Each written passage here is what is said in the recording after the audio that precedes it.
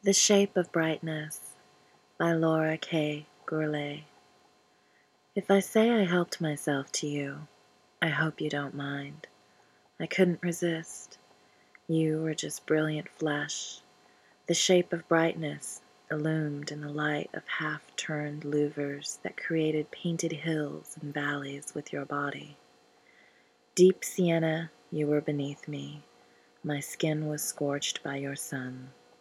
I reveled in it, heard the cicadas when they made a love song, tasted the desert sand when I kissed you, dreamed dreams of the Serengeti when you stoked the fire, and then I burned.